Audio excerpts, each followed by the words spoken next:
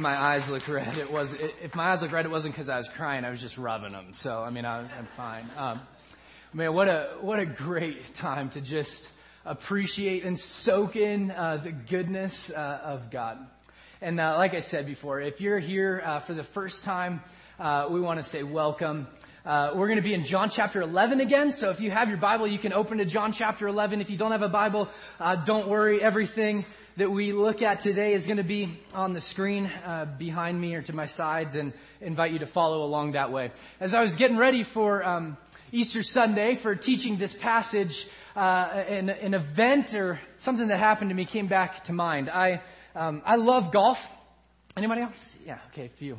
No? How dare you repent and believe? I love golf. And so a few years ago for my birthday, I decided to buy myself a new set of golf clubs. And I don't know about you, but I'm a deal shopper, and so I refuse to pay full price for anything.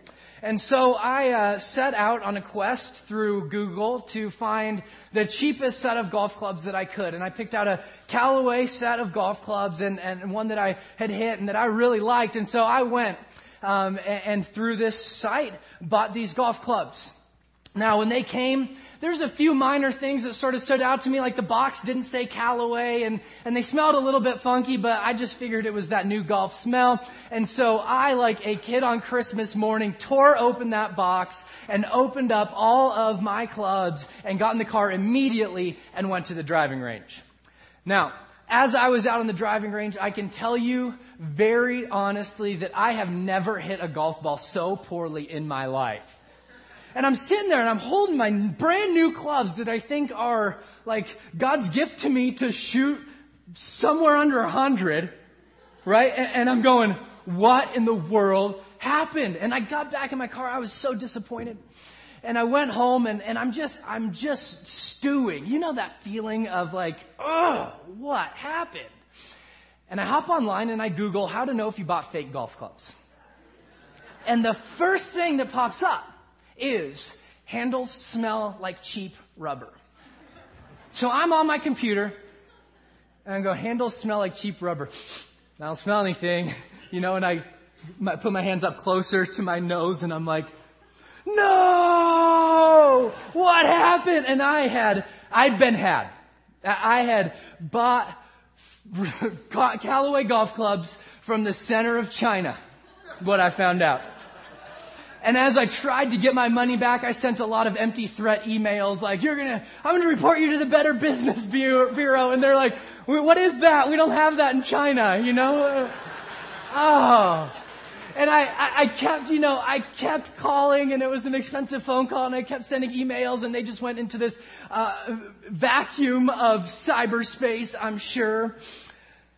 What I realized is, man, what I wouldn't give to just trade these in for the real thing. And I'm sure we've all been there in some way, shape, or form. My guess is you don't have a fake set of Callaway golf clubs in your garage. If you do, we should hit the links sometime. But I think we all have areas of our life, we all have things that we go through where we wish we could have like a redo. We wish we could exchange it. That business deal gone bad, we wish we could go back and we could invest in something completely different. The relationship that leaves us brokenhearted, we wish we could just sort of take a step back. The marriage that just breaks down and isn't repairable, we wish that we could do something about it. And I think all of us in some way, if we were honest this morning, we would say, yeah, I've been there before. Wish I could have made an exchange, but I knew that it just wasn't possible. Did you know that I think God has felt the same way in that He's seen things. He sees things in the way that our world operates, in the way that our world functions. And He says, you know what? I want to change that. I wish that were different. Here's the deal. So God can see that piece of it. What He has never seen is, but I can't do anything about it. See, God has never looked at the situation here on earth through humanity and gone, you know what? I'd love to make an exchange. I'd love to make a trade, but I just can't do anything about it. He's never thought that. He's never been left holding the golf clubs going, I wish I could do something about it, but I can't. He, as we just sung, is able. He's able. And what we celebrate this morning is a God who says, and he looks at death and sorrow and pain, and he doesn't say, I wish I could do something about it, but I can't. He looks at it and he says, I'm going to do something about it. Open to John chapter 11 as we explore Jesus confronting death and providing power for the great exchange. Here's the way that this passage begins. We're going to be in verse 17 to start with. Just to catch you up in the story, Jesus is moving towards Bethany, a little town right about 2 miles away from Jerusalem, where he's gotten word from his friends that another one of his friends has died. So Mary and Martha send word to Jesus and say, Jesus, get here immediately. Lazarus is sick. And when Jesus gets on the scene, as we're going to see, his friend Lazarus has already died. Verse 17 begins like this. On his arrival, Jesus found that Lazarus had already been in the tomb for 4 days. And that's a Jewish person's way of saying he wasn't just part dead, he wasn't sort of dead, he was really dead. Really dead. And Bethany was 2 miles from Jerusalem, and many Jews had come to Martha and Mary to comfort them in the loss of their brother. And when Martha heard that Jesus was coming, she went out to meet him, but Mary stayed at home. You sort of see their personalities. Mary wants to grieve in private. She just wants her moment with God, not to be interrupted. And Martha's like, no, we got to talk about this. Because I don't think that this is the way that this should have gone. Lord, Martha said to Jesus, if you'd been here, my brother would not have died. You ever had that conversation with God? God, it's great that you show up now, but where were you 4 days ago?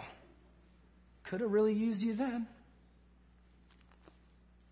But I know, so she has this little flicker of faith, but I know that even now God will give you whatever you ask. And Jesus takes control of the conversation at this point in time, and he says, your brother will rise again. Now, this is a theological truth that many Jewish people believed, that the resurrection was a reality and something that they looked forward to and something that they hoped at. But what Jesus is going to point his finger at, and what he's going to get his finger on the pulse of, is that Martha believes this theologically. She understands it as truth, but she doesn't believe it practically. Look at what he says next. Martha answers, I know he will rise again at the resurrection of the last day. Translation. Jesus, what you have said is true, but what does that have to do with right now? What does that have to do with today? She goes, yeah, I get it, Jesus. Resurrection, it's coming at the last day. But right now, death hurts. Right now, this is painful. This sorrow is almost too much to handle right now, Jesus. And I know that I have hope for the last day, but what about today? How many of us, I think we've been taught a version of Christianity that gives us very little power today and gives us a lot of hope for the last day. But what about in between? Here's the great truth that Jesus is going to point out to you and to Mary and to Martha this morning, is that resurrection power is not just a power for tomorrow. It's not just a power for the last day. It is that. It is that. But it's far, far, far from only that. And here's what Jesus is going to say in this passage. Actually, let's read it. And then I'll tell you what I think he says. And Jesus says to her, I am the resurrection and the life. He who believes in me will live even though he dies. Oh, sorry, it's on the screen for you there. Believes in me will live even though he dies. And whoever lives and believes in me will never die. Do you believe this, Martha? Can you imagine Martha going, well, yeah. Yeah, I believe it, Jesus, and I want to trust it, Jesus, but still, question, what does it have to do with right now? You ever been there with God? Like, yeah, I believe that all these things are true. And I believe that you are good and that you're gracious and that you're coming again. And I believe all of that, but it just doesn't seem to give me anything for now. And here's what Jesus speaks into Martha's life and our life today, is that his resurrection provides power for a great exchange. Not just one that we're hoping for someday, although that's part of it. He'll talk about that. And not just one that we see coming out on the horizon, but one that is present for right now. Not just the last day, but also today. And let's go back as we look at this reality of resurrection and unpack what Jesus says to Mary and Martha. Because the other writers of Scripture, they pick up on this importance. They pick up on the importance of what we celebrate today, the fact that the grave is empty, that Jesus has conquered death. And here's what Paul writes about that truth. He says, if Christ has not been raised, our preaching is useless, and so is your faith. He says this is the great hinge of everything that we believe as followers of Jesus. If Jesus didn't walk out of the tomb, if his body is still in the grave, then your faith is useless. But if he did, it changes everything. It's the great exchange. He's not sitting there wishing that he could. He's providing a way. And let's look back at verses 25 and 26. And we're just going to study them for a few moments this morning to see what Jesus says and how he provides this great exchange. Listen to what he says to Martha. And Jesus says to Martha, I am the resurrection and the life. Can we all take a moment and just rejoice at the fact that Jesus doesn't say, I'm 90% of the resurrection. And Martha, you're going to have to bring 10% to the table, but I'm pretty good. I'm bringing 90, you bring 10. This is great. Here's what Jesus says. Not I'm almost the resurrection and the life. But what Jesus declares to Martha and to all of humanity is, Martha, the thing that you were taught on the little flannel board as a kid in Sunday school class, the resurrection that's coming in the last day, you're staring at him now. You're looking right at him. And a lot of us have been taught a version of Christianity that's like this 50-50 version of Christianity. You know, where God does his part and then you pull up your bootstraps and you do yours. Like Jesus dies on the cross and that's great and we celebrate that. That's good news. He rises from the dead, but he does so to declare to us, you're saved, now get to work.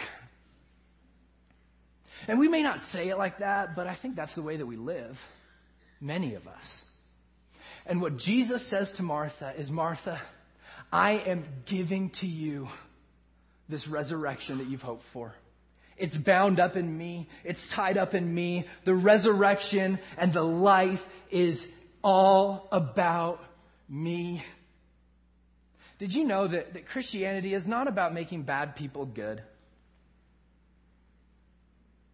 It's not. It's not about helping you curb your behaviors. Christianity at the very core is about making dead people alive. It's not about making bad people good. Look at the way that the Apostle Paul writes this. We'll jump to this point. This is what Jesus is saying. The resurrection power provides great exchange in that it renews our identity. Jesus is saying, Martha, everything that I am, now you will be. My resurrection, the fact that I walk out of the grave, is given to you. I love the way that Paul says this in 2 Corinthians chapter 5, verse 17, when he says, therefore, if anyone is in Christ. I love that he says anyone. So you can't sit here this morning and go, yeah, anyone but me. Sure, there's a footnote there. If anyone is in Christ, he's a new creation. The old has gone. The new has come. And when Jesus says to Martha, I am, he's declaring to her, you don't have to be. You don't have to be. I'm paying the penalty. I'm walking to the cross, Martha. I'm rising from the grave. And Christianity is not a deal you strike with God. It is 0% earning and 100% gift. That's gospel math right there. You bring nothing to the table, he brings it all. And he's not saying, I am almost. He's saying, I am. Martha, I am your new identity. If you'll trust me, if you'll surrender, if you'll die to yourself, I will give you all of me. I'll give you all of me. How does he do that? How does his resurrection do that? How does it prove that? Well, you have to rewind to his cross in order to get the answer. Because it's on the cross that he bears the penalty for your sin that rightfully separated you from God and me from God. And I don't know if you've noticed this lately, but the cross was a really long time ago, before most of you were born. And so that means that when Jesus walked to the cross, all of your sin was future sin. He's not looking at you now like you're looking at you going, man, what a screw up. I can't believe them. Or, didn't see that one coming. He's never looked at anything you've done and said, I wish I could turn back time and pay for that also. No. Friend, when he walks to the cross and bears the penalty of your sin, he carries it all. He carries it all to the cross. He pays the penalty for it. And he walks out of the grave with the receipt saying it's paid in full. It is paid in full. And so I know that there's some here today and you're going, yeah, well, you don't know my story and I would want to know your story. I do, but I don't care how bad it is because Jesus walked out of the tomb. You're not the one person that God's going, I wish I could have paid for that one, but I just can't. I'm sorry, you're not. Paid in full, completely redeemed. Listen to the way that Paul writes this to the Corinthian church. He says, if Christ has not been raised, your faith is futile because you're still in your sin. Praise be to God. He has been raised, and because he has been raised, you are no longer in your sin. Look at the way he says it in the book of Romans. He, Jesus, was delivered over to death for our sins and raised to walk for our justification. Slate wiped clean. Clean. And some of us need to hear that this morning because we live under this lie that the enemy loves that you believe. That those things that you've done are outside of the bounds of God's grace. That the addiction that you just can't seem to shake is somehow outside of the bounds of God's grace. That the relationship gone wrong is somehow outside of the bounds of God's grace. That we all know the things that we think in our head when we play that game with God. And he says, the grave is empty. I am the resurrection. You're not. It's not about what you do. It's about what I've done. Will you trust in me to be wiped completely clean? No more guilt. No more shame. Praise be to God. Easter has come. The grave is empty. Will you believe it this morning? Will you believe it this morning? And I think a lot of us default to just trying to clean up ourselves. You know, I have... We are potty training in my house right now. And by me, I mean Avery is potty training in my house. Yeah. And my daughter is Little Miss Independent. You can pray for us because I know that teenage years are going to be awesome. So she is Little Miss Independent, and she wants to do everything on her own, including she wants to potty train herself. And so the other morning we got up, it's like 6:30, we hear the rustling, and we walk into the bathroom, and she's like, Daddy, I went potty on my own. And I'm like, okay, great. You know, like, what happened? You know, as a parent, you want to go, praise be to God, but it doesn't look like there's enough material here for what went on. Anyway, so, and I won't go into too much detail, but she did. She wiped herself, and then she went to our closet and she sat down on our floor and she finished the job.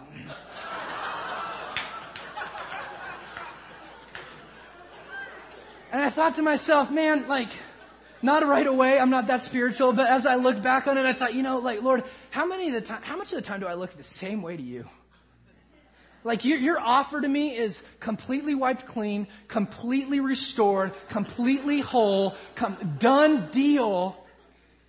And my response is, all right, let me get in on this too.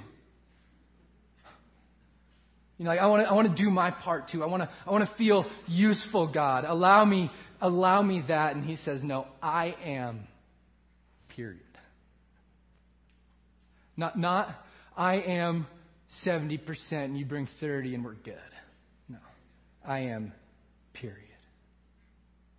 So what Jesus tells Martha is the great exchange provides for you a renewal of your identity.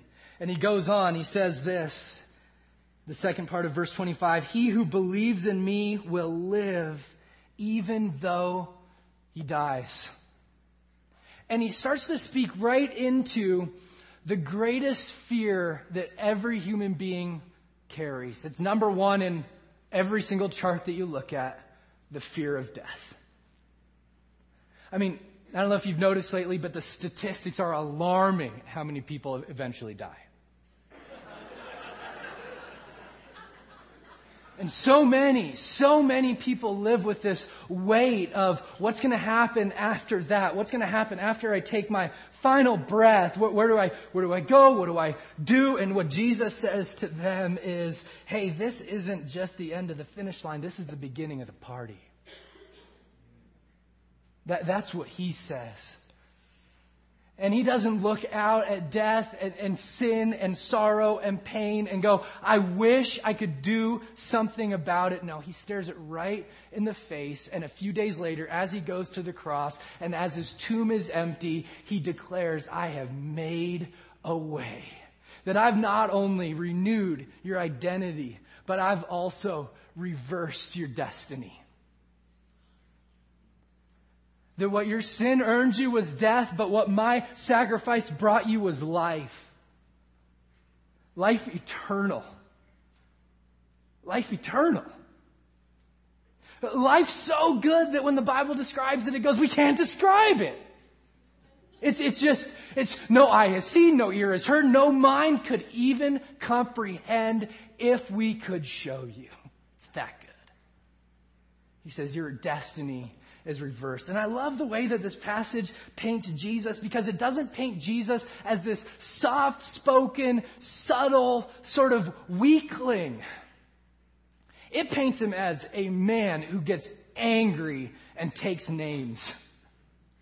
I mean, look at this in John chapter 11, verse 33. It says, when Jesus saw her weeping, and this is right as he's approaching Lazarus' tomb, and he is just about to say to Lazarus, hey, Lazarus, why don't you get up?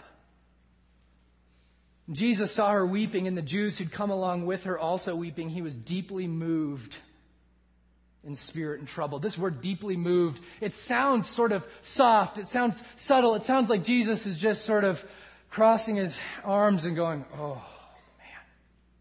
It's not that. The word in the Greek is the same word that they use to describe horses when they get angry and go, I mean, it's an expression of rage. It's Jesus is ticked off. This is Jesus as he approaches Lazarus' tomb. This is Jesus' Braveheart moment where he stares death in the face. And he looks at death. And he looks at sorrow. And he looks at pain. And he says, I hate it. I hate it. And I hate it enough to do something about it. And he weeps. Why does he weep? I mean, I don't think that Jesus weeps. Jesus doesn't weep because his disciples are just sort of loose cannons. He doesn't weep because of that. He doesn't weep because Mary and Martha doubt the fact that he's gonna awaken Lazarus. And I don't even think that he weeps solely or primarily for Lazarus. Because he knows very well that he's about to walk up to Lazarus' tomb and go, Lazarus, it's been a while. Come on out. I think Jesus weeps. And you see the heart of God in that he weeps because he knows that death and sorrow and pain were something that you and I were never designed for. And he knows very clearly that he's going to interrupt Lazarus' funeral to the glory of God. But he weeps because he knows there's a lot of funerals that he isn't going to interrupt in the same way. There's a lot of funerals that he doesn't say, all right, hey, I hate this, I hate death, so why don't you rise again? And you know that, and I know that. And so Jesus, sort of from the inside of the pain of death, he weeps because he sees that death and sorrow and pain are part of our reality, but he says they are not part of our destiny. They're part of our reality now, but they are not part of our destiny. And so what he does is he makes war on death. And he says to Lazarus, Lazarus, come out. But Lazarus is just a prototype. Lazarus is just a shadow. Lazarus is just a preview of what's really going to happen in a few days as Jesus walks to the cross, pays the penalty for your sin, and then walks out of the grave. Did you know you were never meant to experience death? That's why regardless of how old somebody is or how sick they are or how prepared you are for them to die, it always stings. My grandfather was in his 90s and he passed away this last summer. And it stunk. I mean, there was no piece of that where I went, yeah, that's what's supposed to happen. No, there's a finality in death that you were not designed to experience. And God says, listen, we're making an exchange here. We're making an exchange. Because death isn't getting the final say anymore. Sin doesn't get the final say anymore. I'm reversing your destiny. And look at the way that he describes heaven to us. I'm just going to read verse 4. Chapter 21 of Revelation. He says this, he will wipe away every tear from their eyes, your eyes. There will be no more what? Death. No more mourning or crying or pain, for the old order of things has passed away. You know how you can know you weren't created for death? It's not going to be in heaven, friend. And neither is mourning, sorrow, or pain. Because of and only because of what Jesus does on the cross and the way that he walks out of the grave. I love the way that 1 Corinthians chapter 15 verses 56 and 7 put it, where he says, death has been swallowed up in victory. Where, O death, is your victory? Where, O death, is your sting? Here's what he says, the end of the story is not the end of the story. The end of the story is not the end of the story. And you may feel like it is, and hey, I understand that some of you are sick, and some of you have lost loved ones or will lose loved ones, and there is nothing that's fun about that whatsoever. But Jesus says to all of us, I want a greater truth to prevail in your life.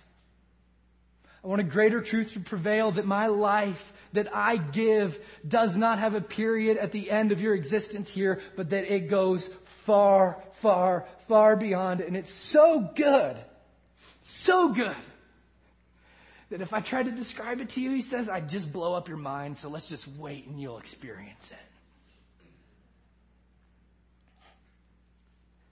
So in a very real way, when we cross the finish line of this life, it's only the end of the race and the beginning of the party. That's what Jesus says. I love the way that Edward the Confessor puts it when he says, weep not, I shall not die. And as I leave the land of the dying, I trust to see the blessings of the Lord in the land of the living. Edward goes, I'm not going towards the sunset. I'm journeying towards the sunrise. And it's going to be good. And it's going to be good. You see, the great reversal not only provides for us a renewal of our identity, but it provides a reversal of our destiny. And here's the truth of the matter that I need to point out to you, friends, is that somebody's actions will determine your destiny. Somebody's actions will determine your destiny. And that's why Jesus asks at the end of this verse, he says, he who believes in me will live even though he dies. See, either your actions determine your destiny or Jesus' actions determine your destiny. But for the follower of Jesus, what Jesus says to us about resurrection power is that your history doesn't determine your destiny, but what Jesus did on the cross does. What Jesus did on the cross does. He continues, and he says this, and whoever lives and believes in me will never die. Whoever lives and believes in me will never die. It sounds really similar to what he said in the very first thing that we looked at, but it's a little bit changed. And what he's declaring here is that there is a resurrection power that provides life not only for the life to come, although it does that, but life that starts right now. And he says resurrection power renews your identity, reverses your destiny, and it redefines your present reality. See, because friends, if Jesus is alive, you can know him. You can have relationship with him, and that's what we bank on as followers of Jesus. And unfortunately, in the church, we often settle for knowing about Jesus, and we fail to actually know Jesus.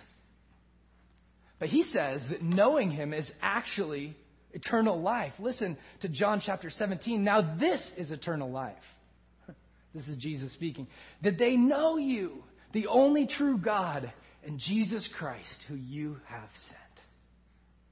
And hey, because his body is not in the grave, because the tomb is empty, friend, you can know him. And hey, if you know him, and if he is alive, can I invite you to maybe believe again for the very first time that there is power available for your life that goes far beyond you. That goes far beyond you. If Jesus is alive as we celebrate this morning, if he lives in you like we celebrate, then why not start to dream again? Why not start to hope again? Why not start to believe that he is able? Look at the way that Ephesians chapter 1 verses 18 through 20 state it. And Paul says this, I pray that the eyes of your heart might be enlightened, that you might know the hope to which he's called you, the great riches of his glorious inheritance in his holy people, and his incomparably great power for those who believe. That's you. Just so we're clear. The Bible's saying that you, in your life, today, not tomorrow, not the last day, but today, that there's power if you're willing to believe. And that power, he says, is the same as the mighty strength that he exerted when he raised Jesus from the dead. Oh man. The same power lives in you. The same power where God says, hey Lazarus, come on out, lives in you. The same power that raises Jesus dead 3 days.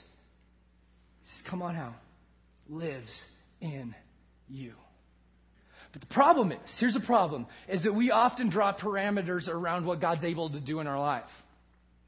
And the parameters look strikingly similar to what we're able to do. And so here's what we say to God. God, I don't think you can repair that part of my life. Because in the back of my mind we're thinking, because I know I can't. And I don't think you can repair that relationship. I don't think you can speak to that child who's gone away. And I don't think that you can get us back to normal financially. And I don't think you can do, and we just list these things that we just say to God, God, I don't think you can do that. And God says, well, hell, here's the deal. You're in luck because it's not about what you can do. It's about what I can do. And I'm not asking you to bring anything to the party except faith and trust and belief that I am able to do far more abundantly than you could ever think or possibly imagine. That's what he's asking. But I think a lot of us forget that God is able, as Paul writes in Romans chapter 4, to give life to dead and call into being things that are not. Here's the great news, friends. He's not asking you to bring anything. Accept yourself and accept your faith. And he's saying, I will make new what you give to me. But the problem is, here's the problem. We have all these balloons up on stage. You hear a message like this, and here's what I think innately in our human nature we do. We go, all right, I got to renew my identity. Got to start living a little better. Got to work on that sin. I got to reverse my destiny. I've got to have my good outweigh my bad.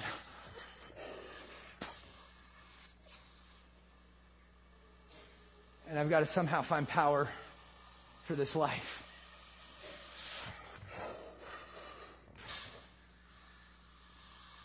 So a lot of us come in exhausted.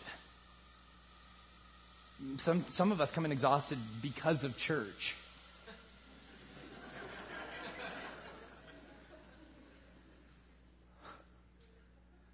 But when Jesus says, I am, he implicitly says, you are not. And I think his question for us this morning is not will you try harder, but will you surrender? Because it's surrender that awakens you to life. It's not your good works, it's not your good deeds, it's not your attempt at being holy.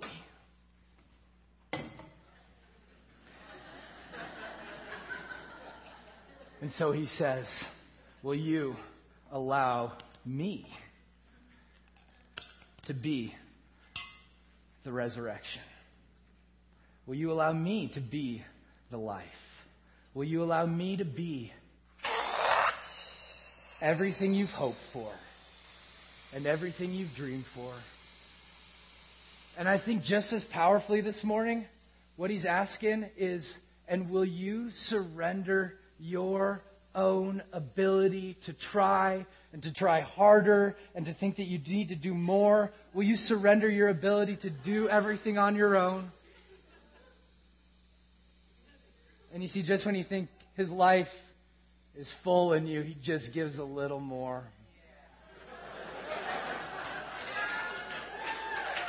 Just a little more. And see, here's the deal, friends. Here's the deal, is that the Christian life is not about what you can do for God. The Christian life is about what Jesus did for you on the cross, and we celebrate it. Ooh, that's unfortunate.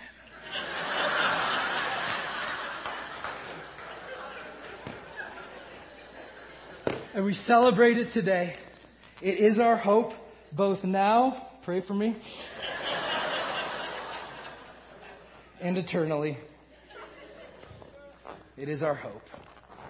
And our God is good. He will not let us down. And he asks a question in this passage that I want to ask you. Do you believe this? Do you believe that I can wipe all your sin away? Do you believe this? Do you believe that I can fulfill every hope and every dream better than you could ever imagine it in your own head? Do you believe this? Do you believe that I'm enough to conquer sin and conquer death? Do you believe this? Do you believe that the end of the story is not the end of the story. Do you believe this? Do you believe that He has the power to awaken life? I'm going to invite our band back up on stage to lead us in one last song, and then I'm going to give you the chance to respond and to say, maybe for the first time this morning, yes, I do believe this. I believe that God is a God who not only calls dead things living, not just in a theoretical way, a theological way, but He is a God that in a very real way and in a day-to-day way awakens life.